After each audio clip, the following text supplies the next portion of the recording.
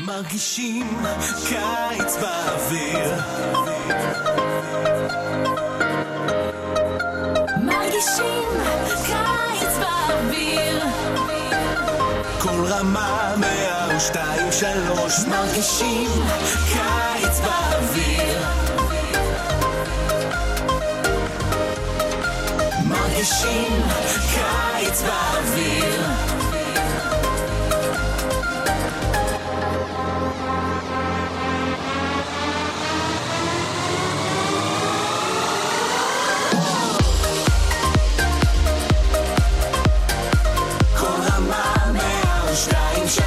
מרגישים קיץ באוויר,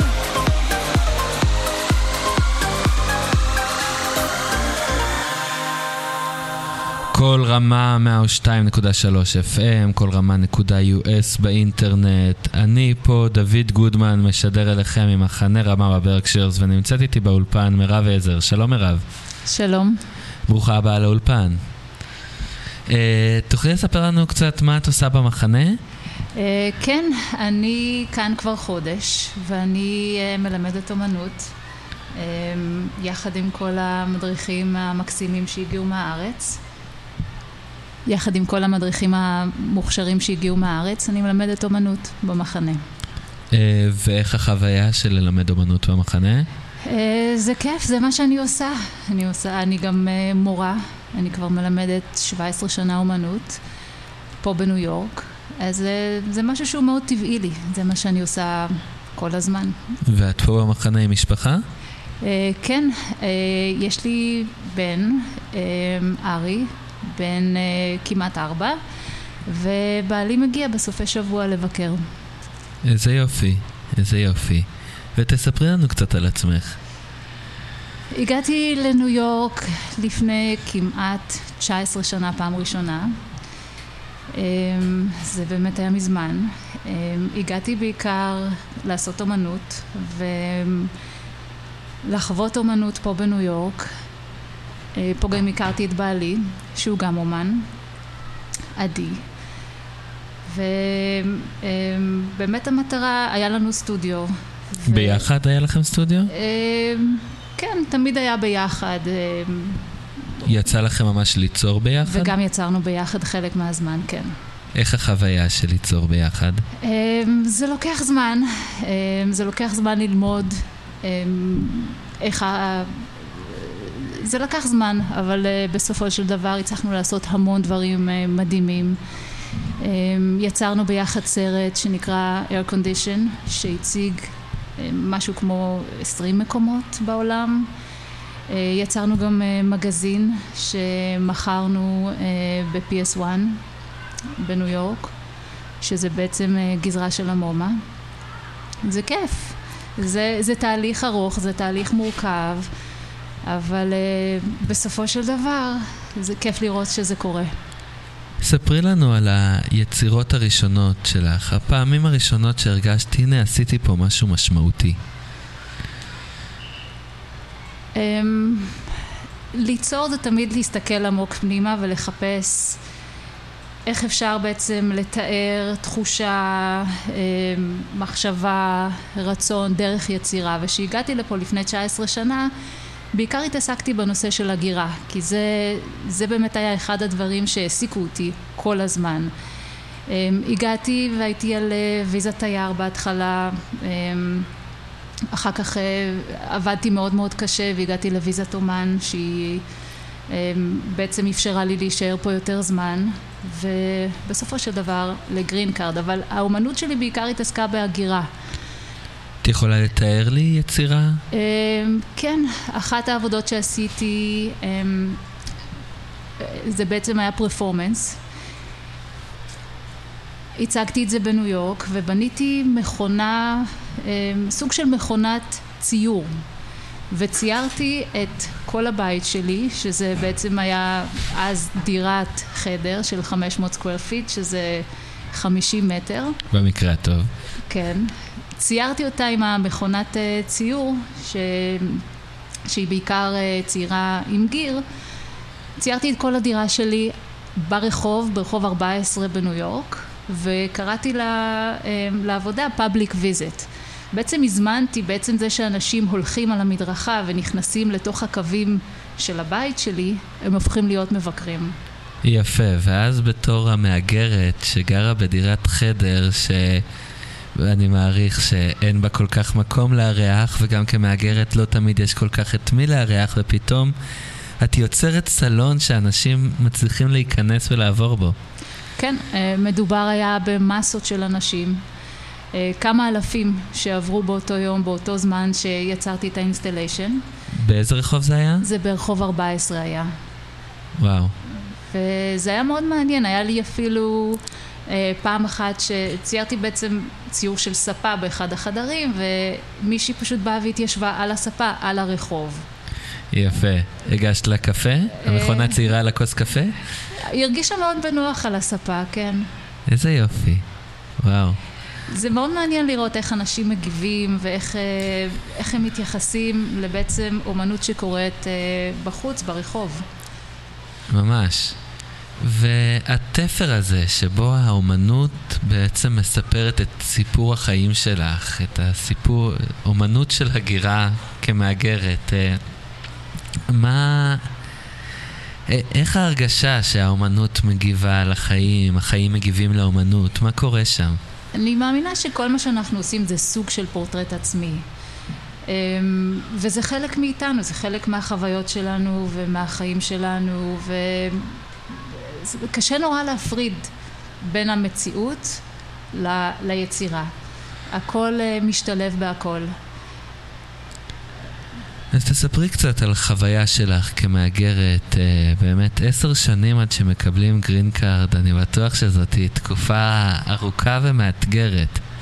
כן, זה מאוד אינטנסיבי, זה המון עבודה קשה, בייחוד בתחום של אומנות, זה להכיר אנשים ולהסתובב המון בגלריות ולעשות הרבה סוג של מרקטינג ולהזמין אנשים לסטודיו ויזיט. זה סוג של דרך שצריכים לקבל בתור אומן. זה המון עבודת שטח, הייתי אומרת, מעבר ליצירה עצמה. וכיום, 17 שנה אחרי, את עדיין מרגישה מאגרת? זו שאלה מורכבת. בהרבה מובנים כן, ובאחרים פחות. אני יותר מכירה את הסביבה שלי, אני יותר מחוברת לסביבה שלי, בעיקר עכשיו שאני גם אימא. אז אני חווה את אמריקה בצורה קצת אחרת.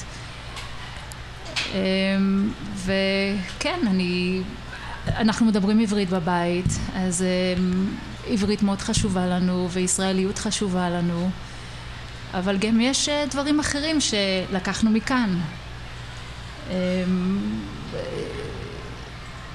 שזה מין מישמש כזה. והמישמש הזה, יש בו משהו שנשמע לי הרבה יותר נינוח. כאילו, כן יש פה איזושהי קבלה, לעומת הדירת חדר הזאת שבה התחלתם, כאילו, פתאום נוצר בית שהוא לא רק באמצע הרחוב. נכון, אפשר להגיד יותר יציבות, עד כמה שאפשר.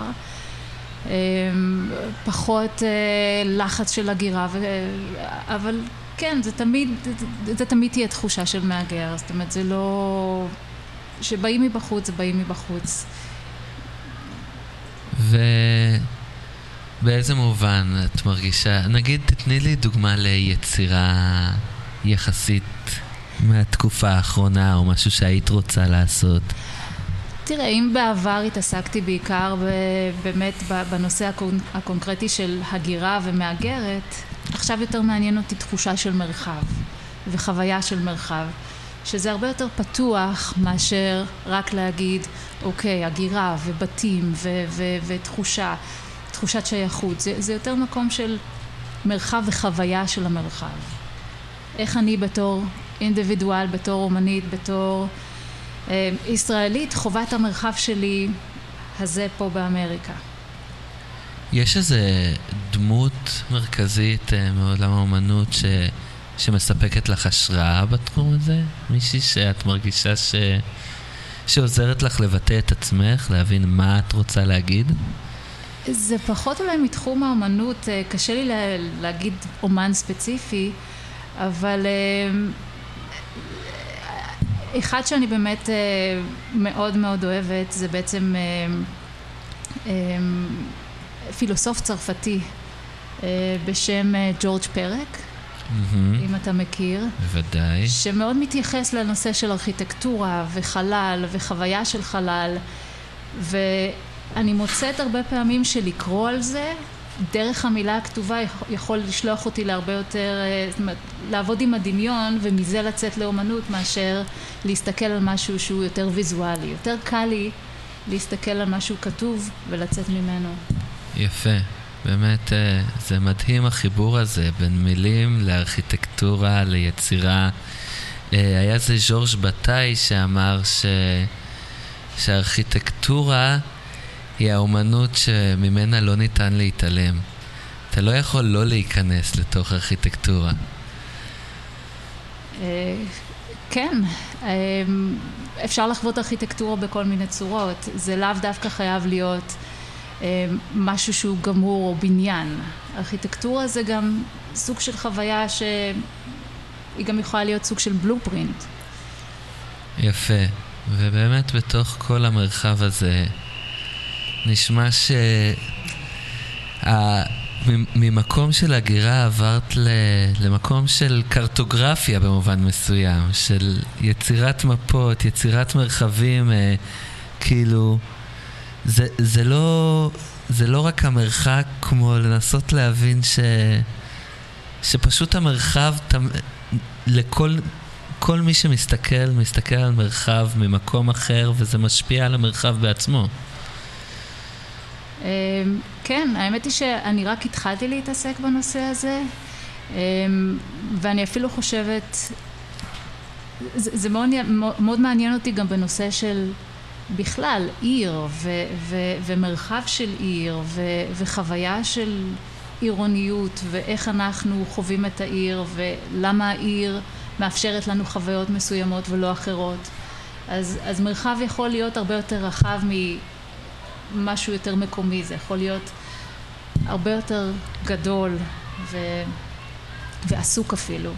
את רואה את עצמך כאדם של עיר באופן מוחלט? נגיד הייתי אומר לך, קחי וילה בווינגדל, היית מסתדרת?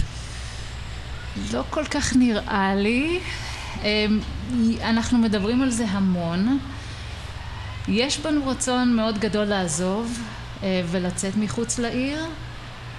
זה אולי יקרה, אבל אני חושבת ששילוב של גם קצת עיר וגם קצת מחוץ לעיר, זה נראה לי משהו שהוא יותר מתחבר לי.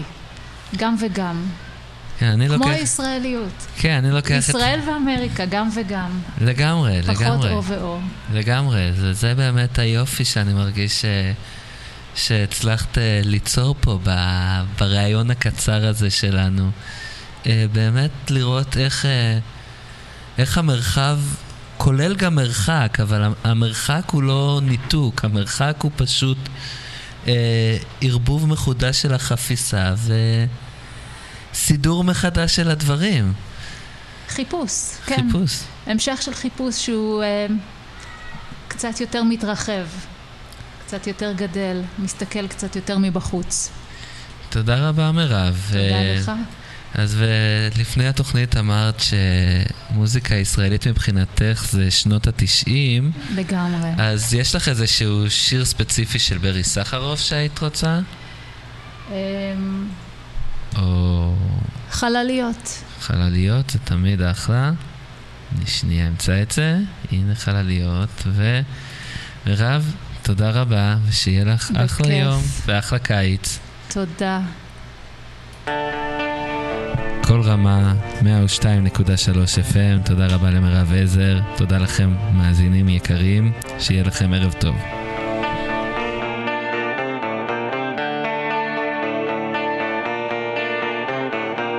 על אדמה רטובה ללא מעקה, אני מתחלק ולעולם אין קצה, ללא עבר וללא זיכרון, אני הגיבור שרוכב בדמיון, חלליות רודפות אחריך חלליות קוראות לי לחזור, כשהרוחות נושפות מעליך, חלליות, להיות או לא להיות.